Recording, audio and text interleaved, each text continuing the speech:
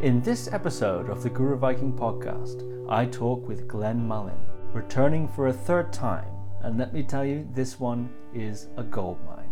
Glenn is a Tibetologist, translator, and Tantric Buddhist meditation teacher who studied for many years in Dharamsala with the Dalai Lama's own gurus. Continuing on from our previous discussions on the 6 yogas of Naropa, we move beyond Tummo into the illusory body yogas, including the illusory nature of appearances, the yogas of dream and sleep, and Bardo Yoga. Glenn lays out how to practice Tantra in all aspects of life and explores the difference between the application of emptiness in Sutra and Tantra. We also discuss the symptoms of imbalances between the inner male and female energies and how to remedy them, as well as the difference between Tantric Dream Yoga and modern lucid dreaming techniques. So, without further ado, Glenn Mullen. So, Glenn, thank you very much for coming back on the podcast. My joy, my honor, my pleasure. So, over the last 2 interviews we've done, a theme that has emerged has been the 6 yogas of Naropa, a specialty of yours in terms of your teaching and writing. And we've gone through much of the first chunk of that material. Last interview, we finished the Tummo with a discussion about Kama Mudra. And regarding the rest of the 6 yogas, you write, inner heat is the foundation, illusory body and clear light the main body of the path. Consciousness transference and or forceful projection, branches of the path to be applied in times of emergency or in one's twilight years, in order to bypass the bardo entirely. And finally, if none of this works, and one finds oneself entering death's gates, there is the doctrine of Bardo Yoga. So I'd like to move on in this interview to explore the main body of the path, starting with the illusory body yoga. And reading here from your translation of Tsongkhapa's practice manual on the 6 yogas of Naropa, we find that a certain degree of success in Tummo practice is a prerequisite. Tsongkhapa states, as long as the vital energies have not been drawn into the central channel, one will not be able to generate the samadhi of the threefold experience of appearance, proximity, and proximate attainment that precedes the accomplishment of mind refinement. And it's from the state of vital energies and consciousness that have generated the complete signs of the wisdom awareness of final mind refinement that the qualified illusory body can be engaged. Prior to the stage wherein the qualified illusory body can be made manifest, one must give rise to the 5 signs. So, linking on from our discussion on Tummo, which we rounded out last time, what are the 5 signs? And can you give a kind of roadmap of the territory that a practitioner who's engaging in Tummo is likely to traverse in actualizing them? I remember when I was first in Dharamsala studying Tibetan Dharma under Dalai Lama's people, when the Dalai Lama would give a public teaching on any aspect of Dharma, most Tibetans wouldn't follow what was said. And one reason for that is Buddhism tends to have something of a hybrid language, much say like psychoneuroimmunology does in the West, or brain science, or many kinds of disciplines. So it has its own language. And so the parts you just read about the 3 isolations and the four appearances and so on and so forth, these are kind of all very precise technical terms that have very precise meanings. And one begins to be introduced to these from the very beginning of tantric practice, which means in generation stage practice or mandala practice. So generally in Tibetan Buddhism, all Tibetan Buddhism, we say is a combination of the 3 yanas, Hinayana, Mahayana, Vajrayana.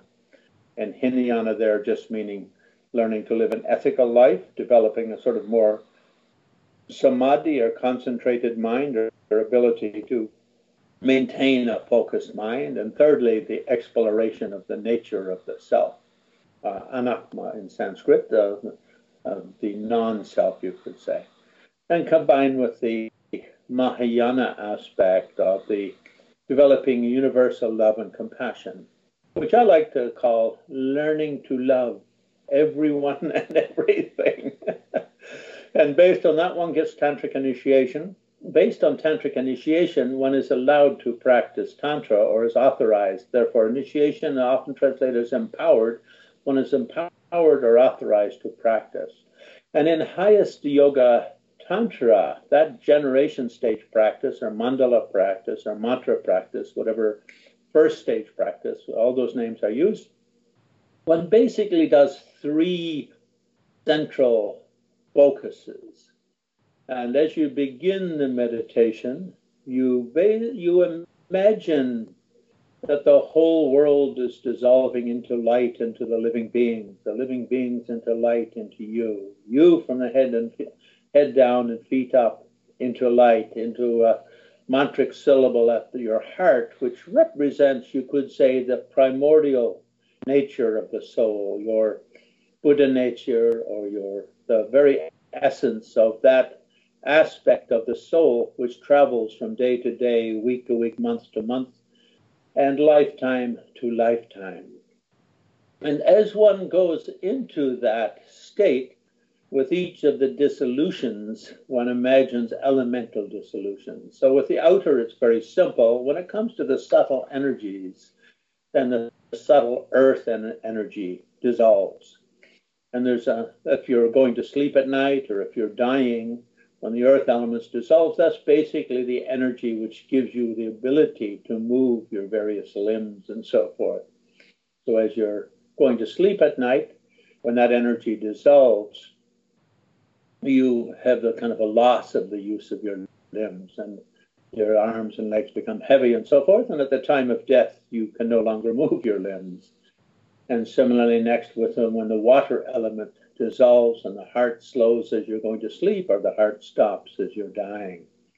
And the outer sign of the earth is often said to be the mirage, like seeing a mirage in a desert. The whole world sort of takes on this mirage-y, looking across the heat of the desert kind of feeling. As water dissolves, kind of like a smoky, the mind becomes a little bit like a smoky blues bar in the 1970s. And then as the water element, the fire element dissolves, and it's often said the heat on the body at the time of sleep cools, and so then you start falling off to sleep and you feel a little cool. At the time of death, your body starts to cool from head down and feet up. And then as the air element dissolves, then the breathing at the time of going to sleep kind of makes a very deep out breath, and your breathing pattern changes radically. At the time of death, you take your last breath and let the breath out. So thus referring to the five signs there being the dissolution of the four elements into the fifth element, which is mind. And mind element, often they talk about three appearances leading up to the fourth, clear light mind.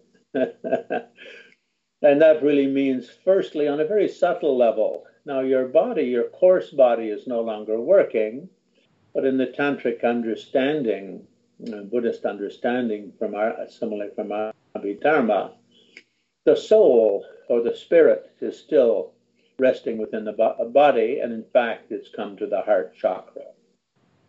And so often we say the white element descends from the crown chakra and falls to the heart, and there's a white moon-like flash of light. So this is called the first appearance, or nangwa. Nangwa here also you could say shining or radiance. Nangwa in another way means to appear, but it also means a kind of a radiance. And at that time, on a very subtle level, your male instinct of aggression and sort of conquering the world and dominating the world and so forth, the energy supporting that male aspect of consciousness dissolves. Sometimes we say the 40, that energy, the energy that supports the 40 conceptual mind states of aggression dissolve. And so those conceptual mind states no longer have the power to arise. So there's no anger, there's no irritation, there's no fear, and so forth. Secondly, the red element, the female element, rises from the navel chakra to the heart. And the 33, the energies, or the drops and energies supporting the 33 conceptual mindsets, Conceptual here meaning sort of viewing, experiencing the world in a dualistic manner. In other words, this is different than that, not seeing the big picture, but seeing the trees, not the forest. You could say it means something like that. Those 33 dissolve, and there's a flash or an experience of a red sunset-like radiance. So that's referring to the second radiance. And thirdly, the white and the red fall together at the heart and form a little house at the heart. So this is called the indestructible drop at the heart. And later in higher yoga, when we do Chandali or Kundalini yoga, Tummo, illusory body and clear light yoga, we try to simulate that in the meditation state by means of actually manipulating the drops and energies of the body. But here on first stage Tantra, we're just sort of visualizing that it occurs. And then as we bring the drops together into the heart, then the 7 drops or the 7 energies supporting the conceptual mindset of a separate self dissolve. And so there's kind of a black swooning, kind of a black hole of space kind of experience. And for most people, consciousness then has become very subtle, so they actually lose consciousness and forget where they are and what they are and what they're doing. And at the time of sleep, often you lose it at that point, and you don't wake up till you wake up in a dream. Or at the time of death, you don't wake up until you wake up in the bardo, in the hereafter. But in yoga, if you train in tantric yoga, the idea is to retain conscious presence, even in that very subtle state of consciousness, when essentially you reverted to the status of a one-cell being, sort of like, I don't know, a bacteria or a single cell or something like that. It's a single cell being. And to maintain consciousness at that juncture or on that platform, you could say is the real point of tantric practice. Now that's the real challenge to qualifying as a tantric practitioner, and it's really the point at which one is demarked as a qualified tantric practitioner. If one can hold awareness in that state of the single-cell being, the Mishigbe Tigli at the heart, the undying drop, indestructible drop at the heart, then when one comes out of it, one comes out in what is known as the fourth clear light mind. Fourth in the sense that it's the fourth radiance. And at that time, the blissful, radiant, beyond duality awareness, consciousness, arises, otherwise known as the mother clear light mind arises. We could call this perhaps something like the deepest, most eternal radiance of the soul, if we were to use that term, soul. And so in first stage yoga, we do that at the beginning of every sadhana and at the beginning of every sadhana. And then we imagine that when that clear light mind arises, we blend it with Dharmakaya. So this state of the soul, this state of awareness is very similar to Buddha mind, or the mind of an enlightened being. And so the key to achieving enlightenment is to be able to access that primordial, blissful, non-duality presence of the mother clear light mind. If one can do that, blending with Dharmakaya, one achieves enlightenment at that moment.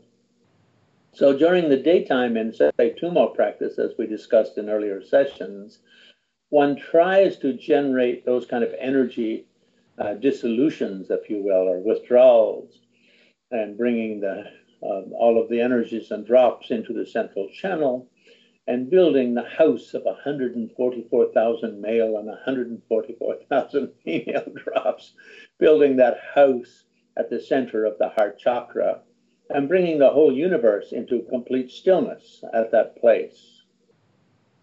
So that sort of said there. For that reason, Dalai Lama once said, I practice my death 4 times a day, meaning 4 times a day he does a highest yoga tantra sadhana with that dissolution of the elements going into the clear light of the moment of death. In Tibetan, it's known as uh, Chika Chuku Lamkir, something like that, taking the clear light of the moment of the clear light of death, blending with Dharmakaya. Then if one comes into the sadhana, as one goes on, and this is on first stage Tantra, we come out of that clear light in various ways. And just like a Buddha, after achieving enlightenment, achieves Dharmakaya mind, the Buddha coming out of clear light thinks, oh, I should benefit all beings. I've been practicing love, compassion for all beings. And oh, yes, what about all those other beings? I'm feeling really good sitting here in my Buddhahood. And so first emanating out of Dharmakaya in kind of Sambhogakaya, or a higher subtle form. You could say that's a little bit in Christianity, that if we were to make it these things sort of the Christian Trinity, then Dharmakaya is like God the Father. Coming out of that as Sambhogakaya is a little bit like God the Holy Ghost, you could say. Here it really means coming out in a very higher form that's only perceivable by beings on very high states. Literally in Buddhism we use the word Arya or Pakpa. Only can be perceived by those who have some meditational experience of infinity or shunya or emptiness. That's done in different ways in different tantras. In Yamantaka, we just become a blue bar. Out of the infinity of the clear light mind, we appear as a blue bar, which goes from the bottom of the universe to the top of the universe. And there's nothing else, just the blue bar. In Chakrazambara, Hevajra, these tantras, we come out of it as a tigle, as just a nada, and a tigle, a drop of white tinged with red. In other words, primordial male quality of aggression and primordial female quality of passion, those two. And it looks very wonderful being a tigle, just a drop of white with a tinge of red, but only Aryas and those in very high spiritual states can experience, or being a blue bar. Nobody knows this is your blue bar except for Aryas. And so you think, oh yeah, so what about all the riffraff and what have you of the world? They're also out there, and they're also probably in need of more of an inspiration even than the Aryas. So this whole thing sort of transforms, and you re-emerge either as Yamantaka or Chakrazambara, Hevajra. One of the highest Yoga Tantra Mandala Buddha forms, the so-called Yidam forms. And in that way, are perceivable by all living beings of the 6 realms. So the whole practice of the sadhana, these 3 are considered to be the essence of the practice. The linking with the clear light nature of mind, which is similar to the clear light nature of the moment of going to sleep and the moment of death. Coming out of that with the Sambhogakaya, which in second stage Tantra, then during ordinary life becomes dream yoga, or the dream body, is similar to the dream yoga or dream body, and at the time of death, like Bardo yoga, Bardo body. And then the Nirmanakaya is like at the end of sleeping all night, you get up the next morning and go about your daily business. Or after going through the Bardo experience, if you haven't achieved enlightenment, finding an appropriate place of rebirth and taking rebirth. So the first stage Tantra is all kind of, you could say, looking at how we are always in connection with the 3 kayas, or the 3 dimensions of our own enlightenment and of the enlightenment of all living beings. At the same time, we are always vacillating between our clear light of the moment of death mind and Sambhogakaya of dreams and Bardo, and the Nirmanakaya of taking rebirth. In terms of daily practice with generation stage yoga, I think then when we come out of that kind of practice and we get up and go about our own life, we're supposed to try to blend these 3 we're always supposed to have a sense that whatever I do, I'm coming from this inner place of vast, unhindered, unobstructed radiance, this free-flowing bliss and joy. And thirdly, with a total sense of the non-duality of all things, the interconnectedness of all things in the universe. So in that way,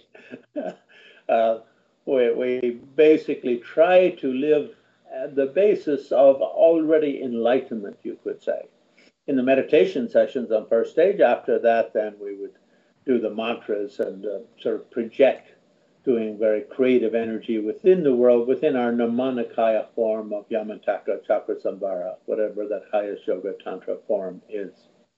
Then later, second stage yoga, we do it as Tumo Kundalini, and as you read in the passage, illusory body and clear light yogas. That's fascinating. Two questions come to mind. First of all, moving from the visualization aspect to the visceral experience aspect. At some point, I could imagine that those two modes may, to some degree, conflict. If the visceral experiential aspect is developing, then one has the visualization aspect of the training which one had done before, which may or may not closely resemble the visceral experience, which one hasn't had yet. At some point, how does that handover happen, practically speaking? And secondly, if the 7 drops that give the sense of the separate self are dissolved during that process, what is the experience of initiating the further maneuvers that are happening in the sequence? If one's sense of self is gone, from where experientially, I'm not trying to be philosophically tricky, where does the impetus to perform the remaining maneuvers come from? Right. So the essence of tantric practice is that one connects ordinary experience to universal experience. One becomes one's own teacher, so to speak. So if we were just to sit down and do that as a kind of stretch yoga or power breath yoga or something physical, I don't think it could be accomplished. The power of tantric practice comes from noticing how all of this happens very naturally all the time as part of a process. So, for instance, we train in this generation stage yoga, which, as you say, is visualization. And generation stage, actually in Tibetan Keirim, as the Migpa Kipa, one generates it as a visualization, much in the way, say, a diver going off a diving board tends to visualize a maneuver he's going to make. He doesn't just run out, hit the board, and halfway up in the air say, oh, I think I'll do this kind of dive, that kind of dive. He goes through it as a kind of a visualization before doing it. So generation stage is a bit like that.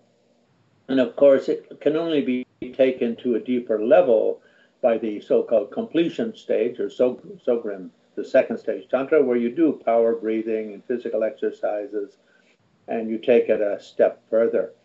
But as I was saying, the important thing is noticing how it happens naturally all the time. And the first way to notice is that in the manner in which love making, when one makes love, the mind naturally goes through these sort of stages of unfoldment, you could say. The drops naturally move, the energies naturally move of their own accord, leading up to orgasm. And in the moment of orgasm, which the French call la petite mort, the little death, that's because at the time of death, again, the whole brain tends to shut down. I was watching a neurological study of sexuality a couple of years ago, and I was pointed out that at the time of sexual orgasm, the brain almost completely shuts down, and so you could say it becomes a total experience beyond the sense of self. This happens to us naturally in the sexual experience. And secondly, when we go to sleep every night, we naturally experience it, just happens by itself, whether we like it or not. In order to get to sleep, those so-called 8 stages of dissolution of the elements going into mind and the 3 radiance of mind going into clear light of the moment of sleep, or often the moment before sleep, these occur very naturally.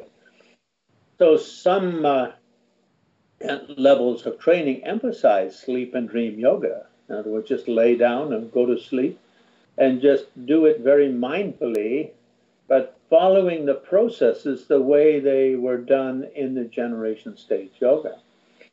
And it's often said that in order to do successful dream yoga, you have to have had some kind of preparation by means of developing familiarity with these 8 levels of consciousnesses, or consciousnesses supported by increasingly 8 levels of consciousness, which are increasingly subtle because of the energies supporting them having been pulled out. It's sort of like standing on 8 carpets, and one by one the carpets are pulled out from under you, and your support becomes subtler and subtler, and as a result, the quality of mind itself becomes more subtle.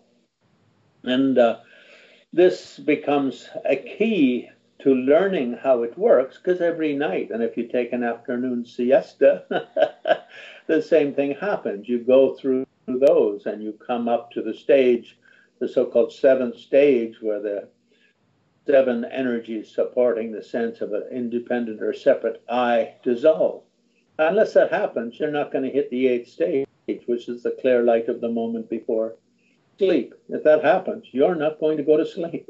I think a lot of people who suffer from insomnia, they get stuck on one or another of those stages of dissolution. And the real nature of Tantra is that everything that happens in the natural life has a significance in the enlightenment life. If you take it one way, it's samsara. If you take it another way, it's nirvana. So by observing the way tantric yoga during meditation session operates, the way the energy fluctuations occur when you do Tummo or Chandali yoga, Kundalini yoga, noticing the fluctuation of those energies, then when you go to sleep, you'll notice something like that. And you go, oh yeah, that's what it was. That's what it is. And I think you really learn to go from no I, in a sense of total, if there's no I, there's nothing to apprehend. There's no apprehender, therefore there's no apprehension. There's just a state of infinite, sort of dark radiance without any form. If you have any form or light, immediately you tend to have a sense of I and something, unless you can do it on the basis of an even more subtle mind. In other words, a mind in which the 7 energies supporting a sense of self have been dissolved. Now, when you go to sleep at night, eventually those 7 energies dissolve. You may be there in that state of infinite radiance or dark radiance, but eventually you're going to fall out of it. A car driving by will honk and you'll something, or just by your bodily energies or your breathing or something will push you out of that, and you'll come out into the clear light mind. And it's said that if you can do that tantrically, then holding that at the time of going to sleep at night, or holding it for a few moments, is better than the whole day of meditating in ordinary vipassana or satipatthana or dzogchen or mahamudra. That clear light experience at the moment like that is the most subtle, eternal nature of mind, and it's the most powerful transformative tool.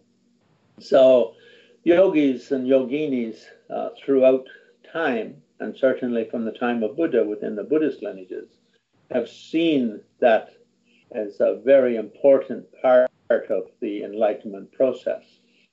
So for instance, when I go to sleep at night, I try to just notice as the energies dissolve and my arms become heavier, and then Uh, Heart slows down a bit, and then the body temperature cools, and then my breathing transforms. And I try to just stay aware as that breathing becomes very smooth and the energy start moving and the internal energy start moving, and follow it through. And really developing that as developing fluency in that process, observing that process, following that process. And as Marpa used the word sepa, which means blending. In other words, blending the yogas that you've learned during the day or the meditative techniques you've learned during the day, blending those in with the natural experience as they arise at night. That really becomes the key to success. So you're moving there into a discussion of some of the aspects of what's called illusory body yoga. Illusory body yoga? You could really say that from the beginning, all tantric meditation is looking at two sides of our life. And the one is the sense of physicality, and the other is the sense of radiance. So you could say there's two sides to it, the knower and the known, the perceiver and the perceived, the mind and universe, mind and world. You could say mind and body. So Julu there, they talk about it on various levels, but in Tantra, they don't use the expression two levels of reality like we do in Sutra. So in Sutra, we say, if you experience a flower, there's two things happening about that flower. One is the way the lotus flower or rose or whatever appears to your mind as something solid and something definable. And the other is the emptiness of separateness, or emptiness of duality, or emptiness of separate nature. The more you look inside the flower, the less flower you find. It's not in the cells, and it's not in the roots, and so on and so forth. That is essentially the whole universe manifest in a particular way, perceived by you and labeled by you according to your instincts and your perceptual apparatus and so forth. So we call these the two levels of reality. Reality, the way it appears to the mind of a person or a living being. And secondly, if you look beyond that, the beyond appearance nature, the way that flower appears to all living beings will be quite different. The way it appears to an elephant or a bird or an insect or a god or a ghost or a hell being or whatever. It will appear very differently. And this is because the flower itself, the way we experience it, is an illusory appearance. It's transformed. The way we experience is transformed and distorted by our particular way of seeing, our particular genetic makeup, our perceptual apparatus, and so forth. So in Tibetan, that's called Kunsob Dempa, the illusory nature of reality, or sometimes illusory nature of reality. And some people translate it as relative, but the word in Tibetan, Kunsob, means it's always different. There's something illusory or false about it. So Geoffrey Hopkins, one of the early translators of Madhyamaka, early in terms of translating from the Tibetan, translated as truth for a deceiver. Who is a deceiver? Whoever perceives it is being deceived by the manner in which he perceives it. So if I perceive a flower and it seems like the flower is indeed separate from the mountain and is separate from the sun and the stars and so on, I'm deceiving myself. I'm distorting the actual reality which is there. In other words, the flower is not really separate from the sun pervades the flower, and it's not separate from the oceans pervade the flower, and so on and so forth. So in the sutra we use that, and for the ultimate level of reality, often they say, Rang Shingi Tamba, empty of self-nature, Rangi Ngo Tangba, empty of existing from its own side, and so on and so forth.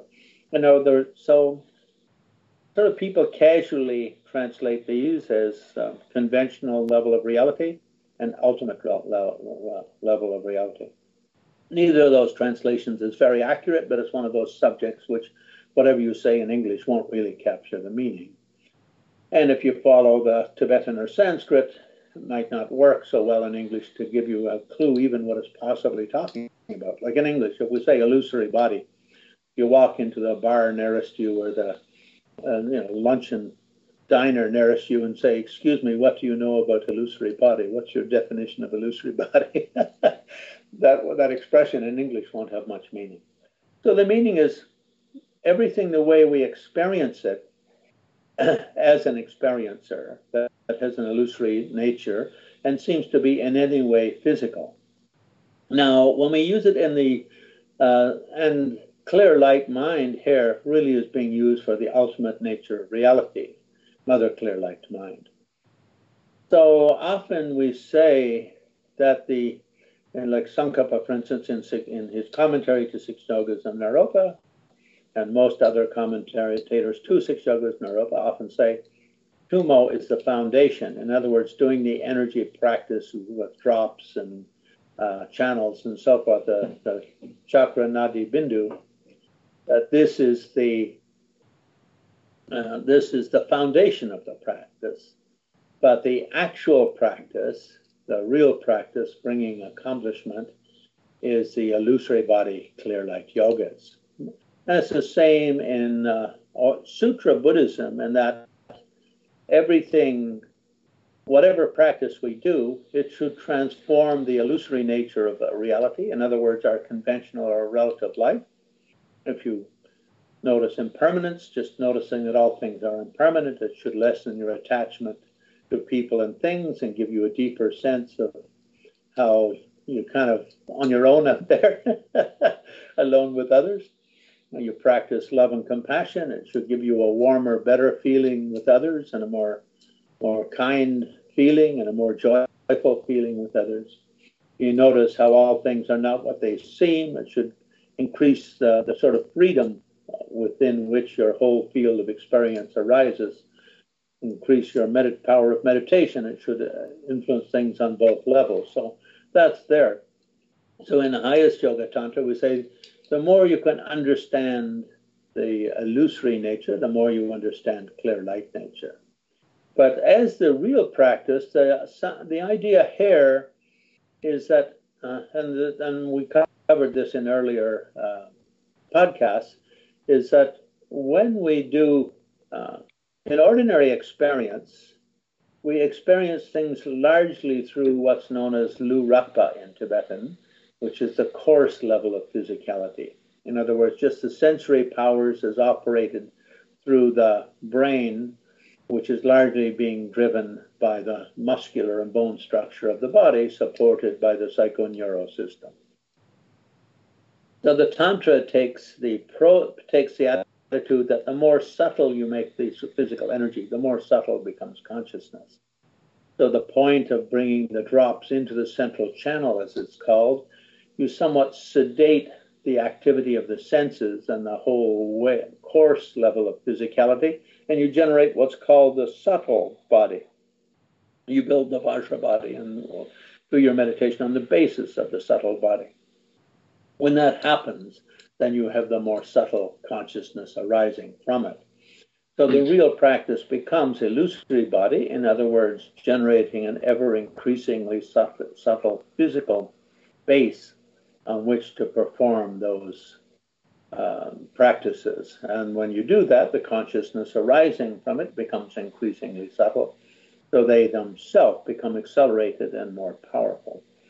Therefore, people like the previous Dalai Lama, 13th Dalai Lama, in his commentary to Gyude Namshak, the guide to the Buddhist Tantra, says one of the four greatnesses of Tantra is that you perform it on the basis of a deeply refined or subtle mind state generated by means of the so-called Luang Ngao and Semwen. I think you use these expressions in the first of when you first introduced this podcast: body refinement or isolation, speech isolation, mind isolation.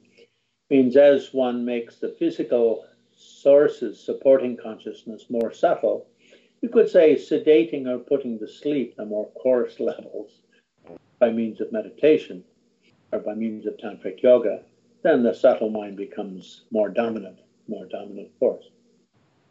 So the illusory body there, often we speak of two levels, so qualified and unqualified. In other words, the term is used at the beginning. The actual experience is not generated.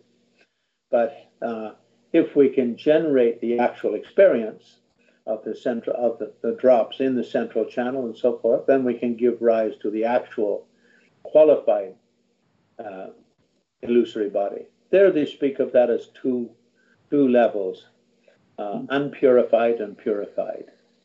Sometimes people translate just that as impure and pure, but the meaning is unpurified and purified.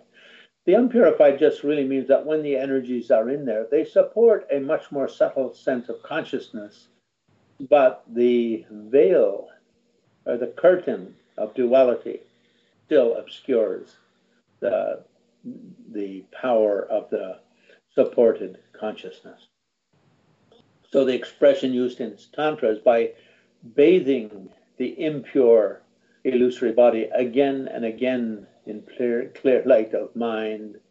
The knots constricting the heart are untied.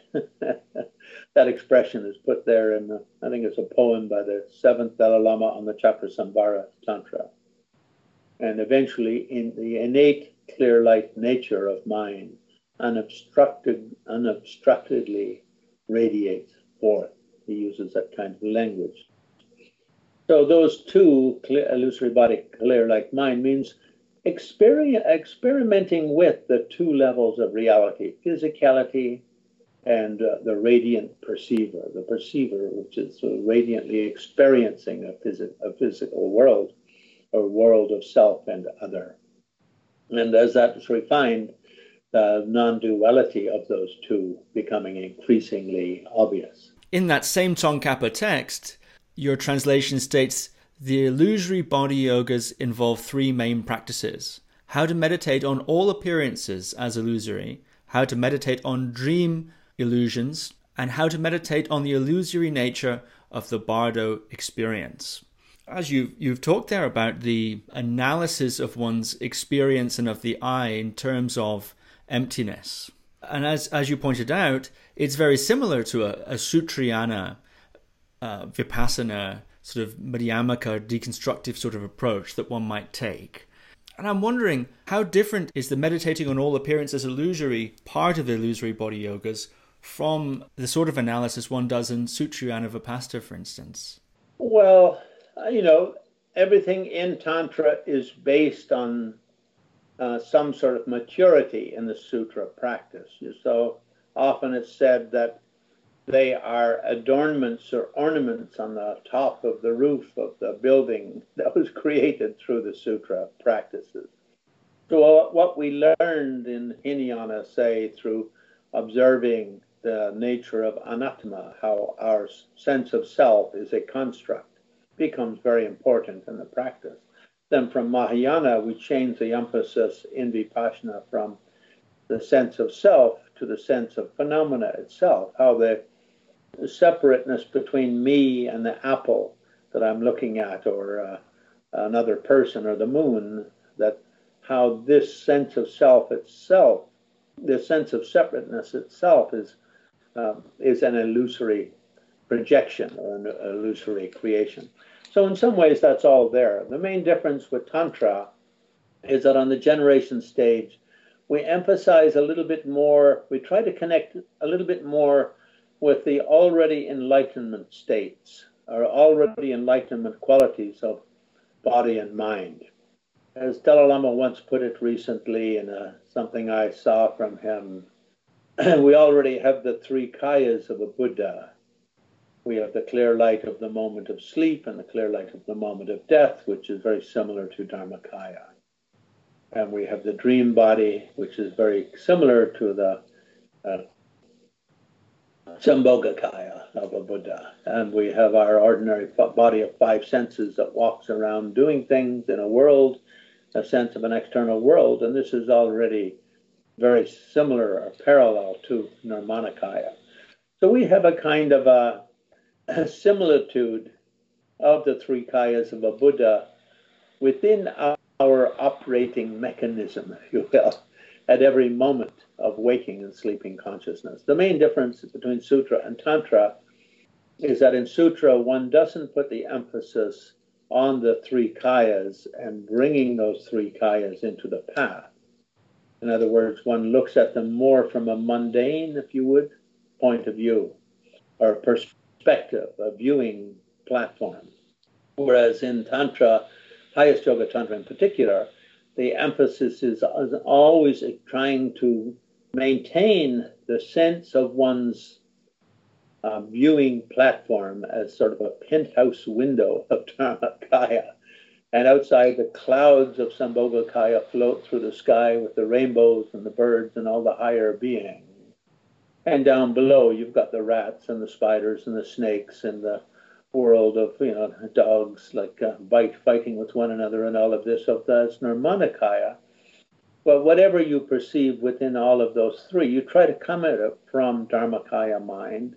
You try to maintain the sort of spaciousness, the joy and the radiance and blissful expanse of Sambhogakaya, and embrace whatever happens on that conventional level. In other words, down on with the spiders and the flies and the cats and the dogs all fighting with one another, and which is kind of, I think, apropos here in this political season in the US of A.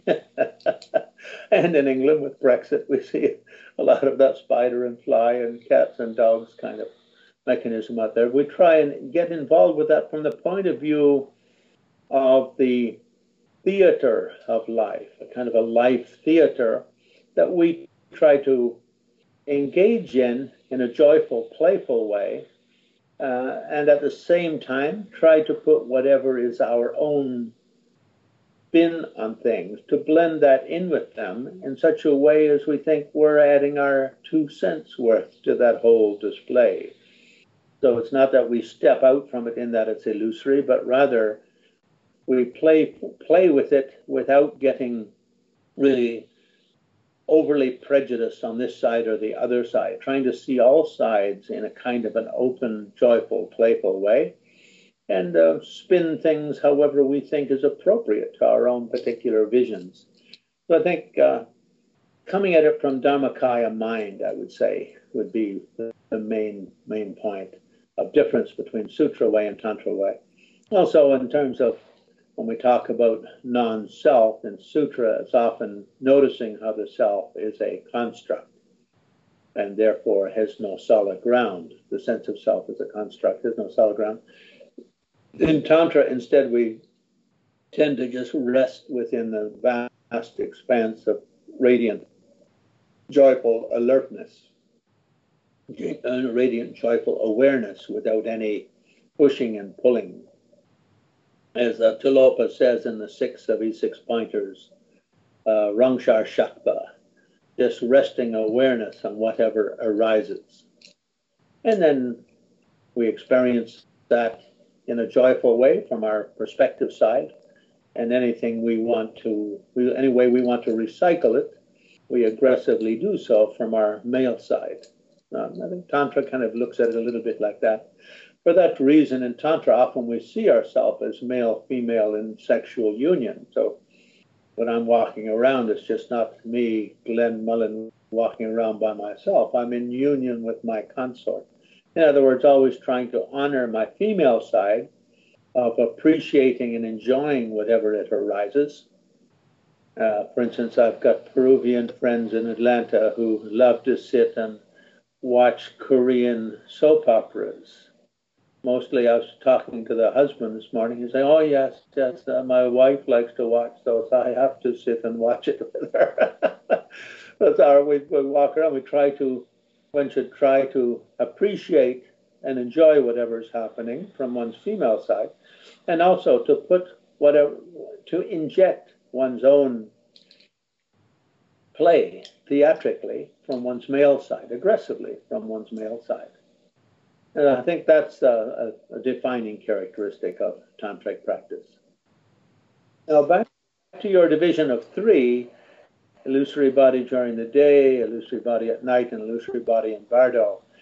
During the day, it's said to be, the Tsongkhapa then goes on as to all the commentaries from Gampopa onward in all schools that practice six yogas, that during the day really means two things. One is when you sit on your meditation cushion, and it really means doing the energy practices, the Tummo practices, getting the energies into the central channel, observing the energy transformations and observing how they transform consciousness.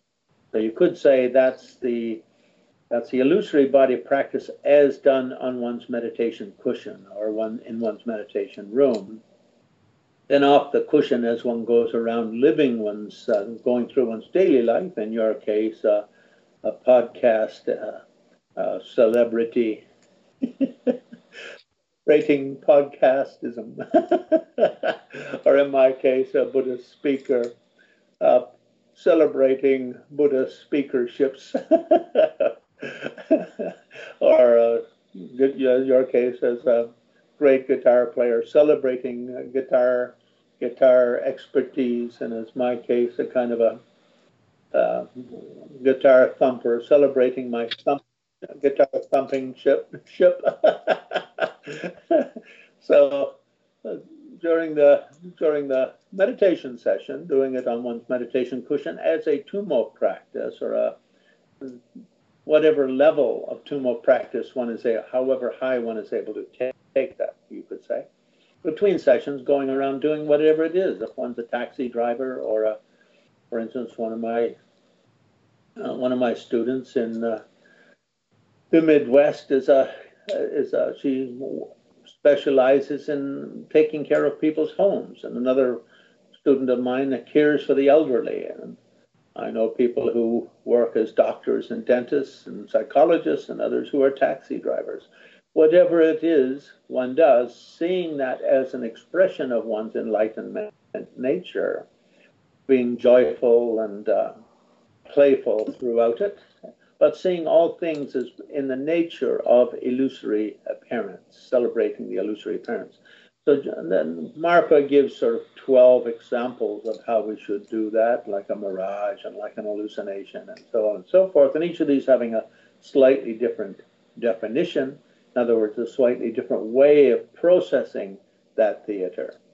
Then at night, it becomes the dream body yoga, sleep and dream yoga.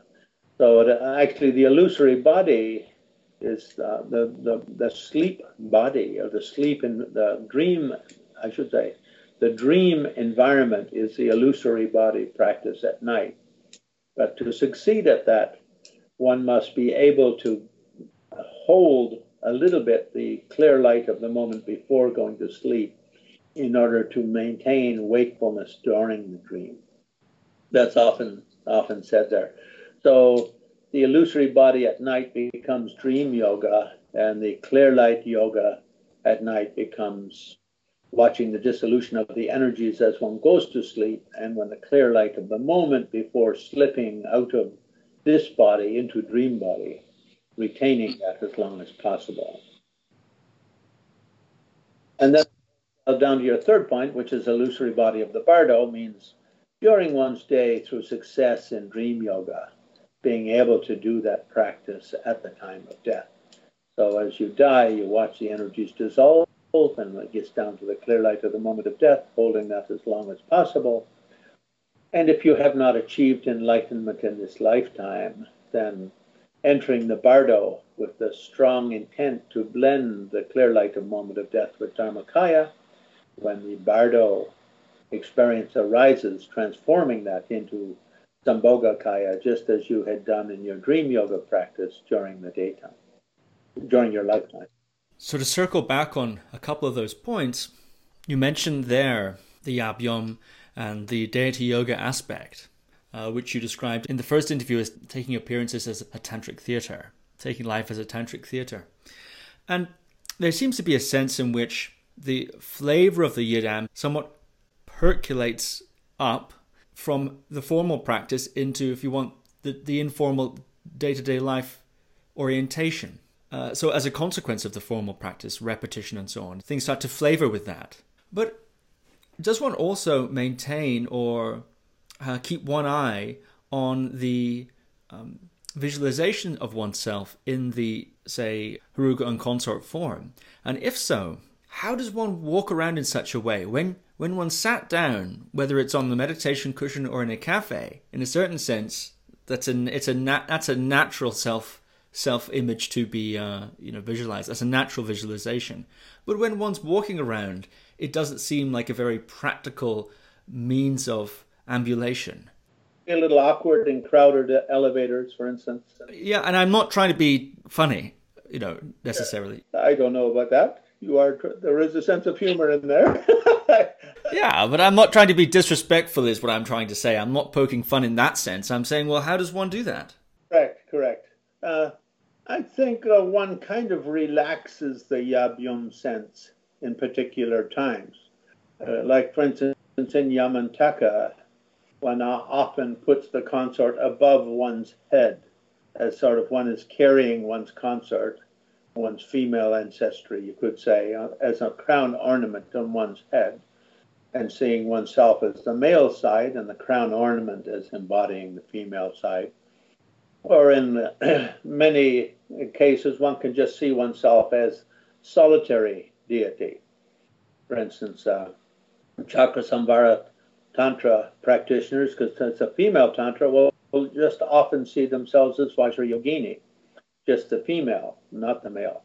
Yamantaka, Guhya Samaja, both of those are male Tantras, so one will tend to see oneself as male with the female sort of as crown ornament. So that's one kind of option there. Now, another aspect is many people who practice Highest Yoga Tantra and also practice Kriya Tantra. So Shenrazi or Tara or something like that. So often between meditation sessions, at the end, they'll come out of, say, their Chakrasamvara or He Vajra or Yamantaka practice, Palachakra practice, and they'll do their Tara sadhana. And for the rest of until the next meditation session, they'll be just Tara, walking around as just a solitary female bodhisattva figure, you could say. Or Shenrazi, a simple Shenrazi, 2-armed or 4-armed, something like that. Even if you're like 1,000-armed Shenrazi, seeing yourself as walking around with 1,000 arms and 1,000 eyes is a little bit awkward. So often between sessions it's simplified. The main aspect of Tantra between sessions is the practice of seeing your body as pure energy of 5 radiances. And so it's quite okay just to have a sense of your body as kind of a holographic image having 0 gravity. Flesh and blood are basically just sort of radiant appearances in the sense that they're just electric energy shining with great radiance of 100,000 suns. And the 7th Dalai Lama again uses this image in one of his Chakrasamvara poems written for Chankya Rinpoche Dorje, the great Mongolian master who was guru to I guess it was the Qing emperors of China, the Manchu Mongol emperors of China. And to teach that emperor always to see his body as radiant Chakrasamvara with the power and radiance of 100,000 suns. So I think just having a sense of our body as pure energy and pure radiance, I think that immediately transforms our sense of being in this world. And the world itself, seeing it as a kind of a paradise or a pure land or a Buddha field, something like that. And all other beings as sort of emanations in a tantric theater.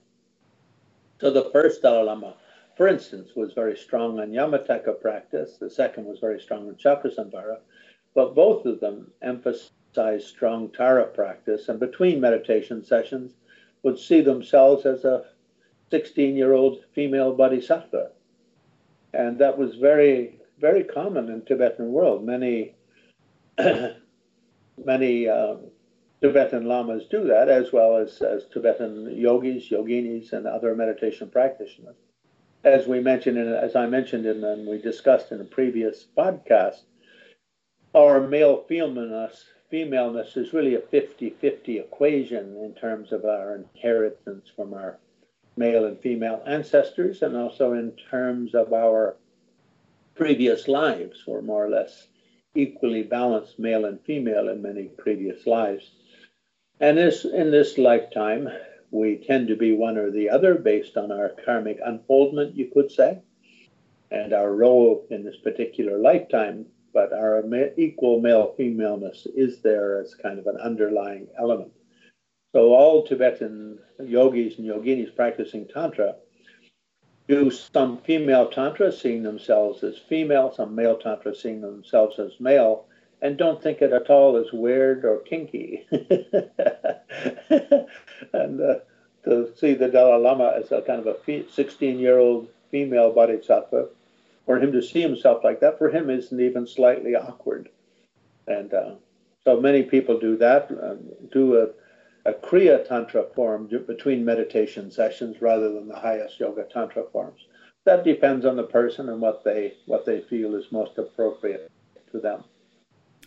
And something you've said in the past that sort of leads on from this theme, I think, about Tummo is one of the purposes of it, or one of the effects of it, is to balance the expressions of those 50-50 male and female aspects within us through that inner yoga. Also, you've ascribed to those male and female aspects different sort of qualities, sort of the appreciative from the more feminine side, the more dynamic or active in the more male side, for example. If one is working with Tummo and these energies are beginning to rebalance or open up in different ways, is it possible that one may detect an imbalance in that process, where one can say, perhaps diagnosing, gosh, the female aspect is coming out maybe in a new way, slightly unbalancing one's state, or the male aspect is, and one finds oneself somewhat falling into the male aspect somewhat a bit more, and so on. Is that something that can happen in the process of balancing those internal energies? And if so, are there remedies, or is it a case of continuing to practice and letting those things unfold and unfurl as they do?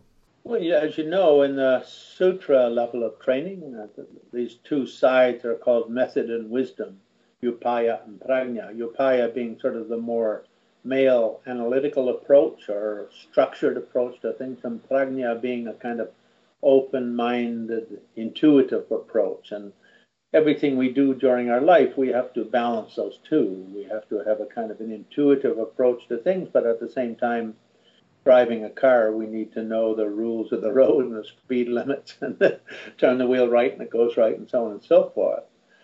And so in those kind of sutra texts, it said if you don't keep the male and female, the upaya and prajna side well balanced, if the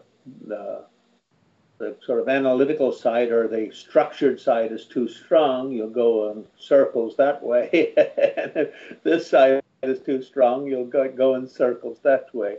You have to keep them in perfect balance. And the Tsongkhapa, in his commentary book of Three Inspiration, Yichis Sumden, he gives that same sort of idea or same metaphor for how we practice in Tantra. Keeping the male-female in balance is very important.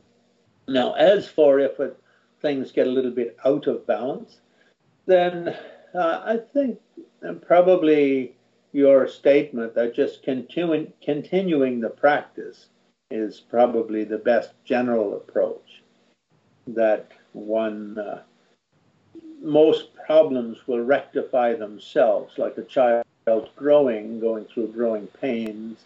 If the child just keeps growing, they just go through those. They're just phases you're going through. And I think one does come to certain places where your male energies become a little too strong and you become a little too in your face, so to speak, and maybe your female energies become a little too strong at some point and you become a little bit overly appreciative and overly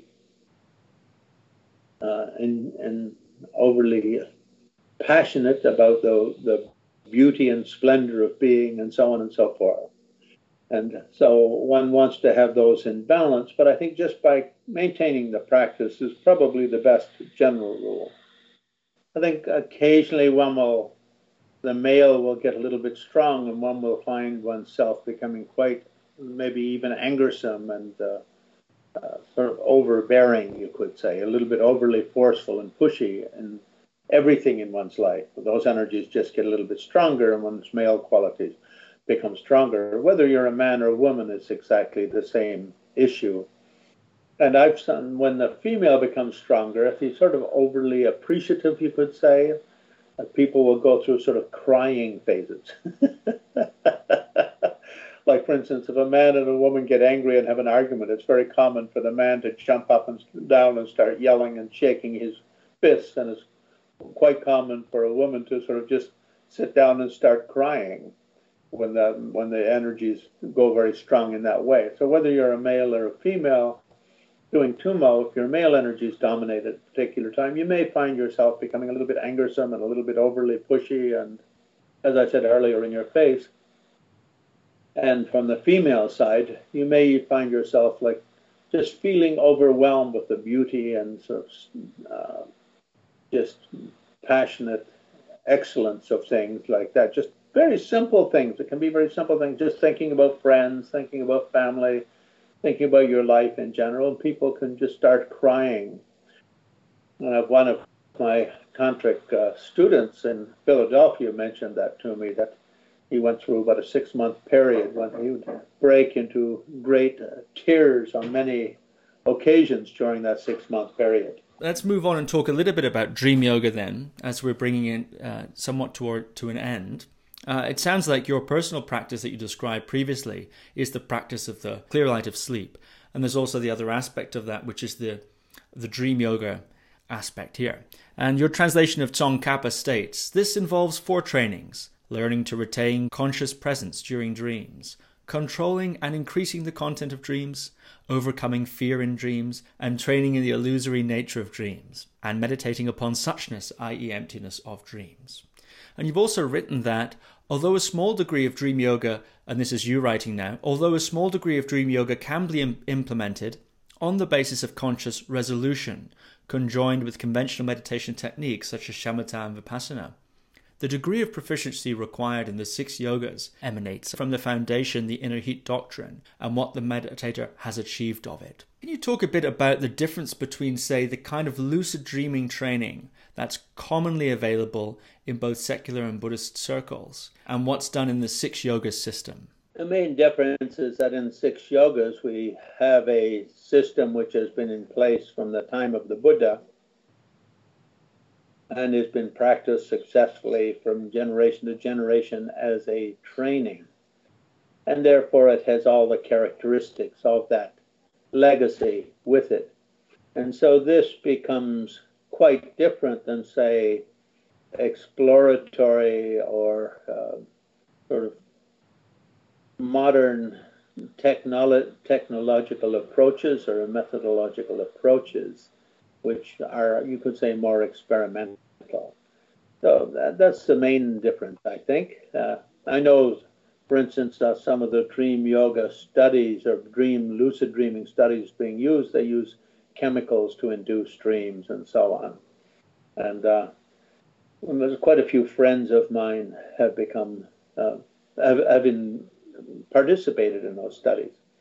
So the main difference is it's totally au naturel, and I would say a little bit more, perhaps you could say, contemplative, in that these are being done sort of more slowly and gently over a long period of time by trainees in the system. So often in the West, these are like weekend workshops or 1-week workshops and things like this, whereas in this tradition, they're much longer systems. People do them for their lifetime as part of a whole enlightenment program. So a lot of the lucid dreaming sides in the West, I think, are a little bit more connected with insomnia and sort of people with sleep problems, and that's sort of seen more on that side of things. Whereas in this tradition is sort of a bigger picture of the path to enlightenment.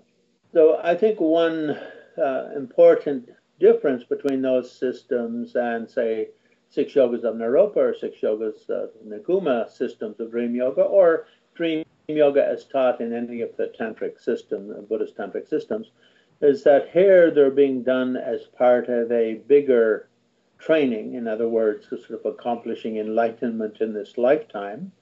So if it's done as dream yoga, as part of the training for illusory body yoga during the night, as an extension of illusory body yoga during the day, and that together, combined with the clear light yogas, are considered to be the main methods of achieving enlightenment in one lifetime.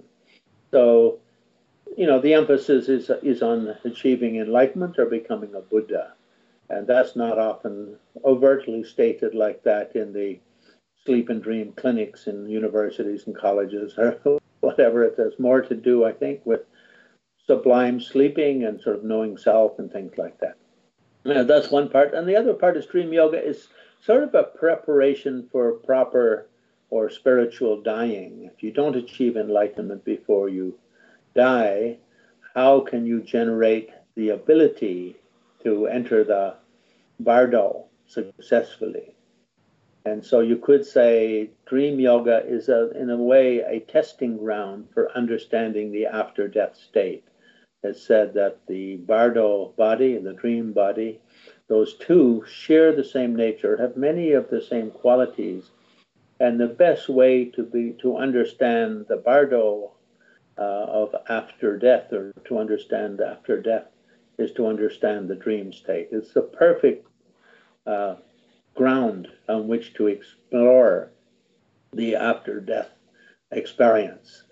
And however proficient you become in your dream yoga in this lifetime, then at the time of death, when you die, you will similarly be proficient in bardo yoga. So I would say the two main differences during this lifetime, and to it, the whole thing is in the bigger picture of achieving enlightenment or becoming a living Buddha, so to speak. And if you don't manage that in this lifetime, then at the time of death, being able to die consciously, wisely, fully aware, and to enter the hereafter, the bardo state, with a strong experience in the principles. A little bit, you could say, like I remember when the Israelis went to Libya to release prisoners from some airplane that had been held hostage. They built an exact replica of that landing ground in Israel with all the buildings and where everyone was being held and all that sort of stuff, and did 100 tests or 500 tests with every square meter of that property before they landed and went in for the rescue effort. So you could say, in a way, the dream state, dream yoga, is a little bit like that kind of preparation for death. And so that aspect is there right from the beginning. For instance, we began this podcast talking about taking the moment of clear light of death as Dharmakaya in the sadhana of Yamataka Chakrasambhara, taking bardo as Sambhogakaya, and taking rebirth as Nirmanakaya. So it sort of comes back to that our dream yoga is like bardo body. Training in dream yoga in this lifetime supports our daytime practice for more easily making great spiritual progress, perhaps even enlightenment in this lifetime. And if we don't succeed at that, then at the time of death, being able to die well, die wisely, die in full radiance of the unbounded spirit of the clear light mind. Thank you, Glenn. And next time, I'd love to dive into the rich detail and nuance of the dream and sleep practices, and also look at the bardo yogas. It would be my honor, my pleasure, and of course always great to see you either in person or in cyberspace. Glenn Mullen, thank you very much. Thank you very much, Steve. Bye-bye. Ciao. Thank you for listening to another Guru Viking podcast. For more interviews like these, as well as articles, videos, and guided meditations, visit www.guruviking.com.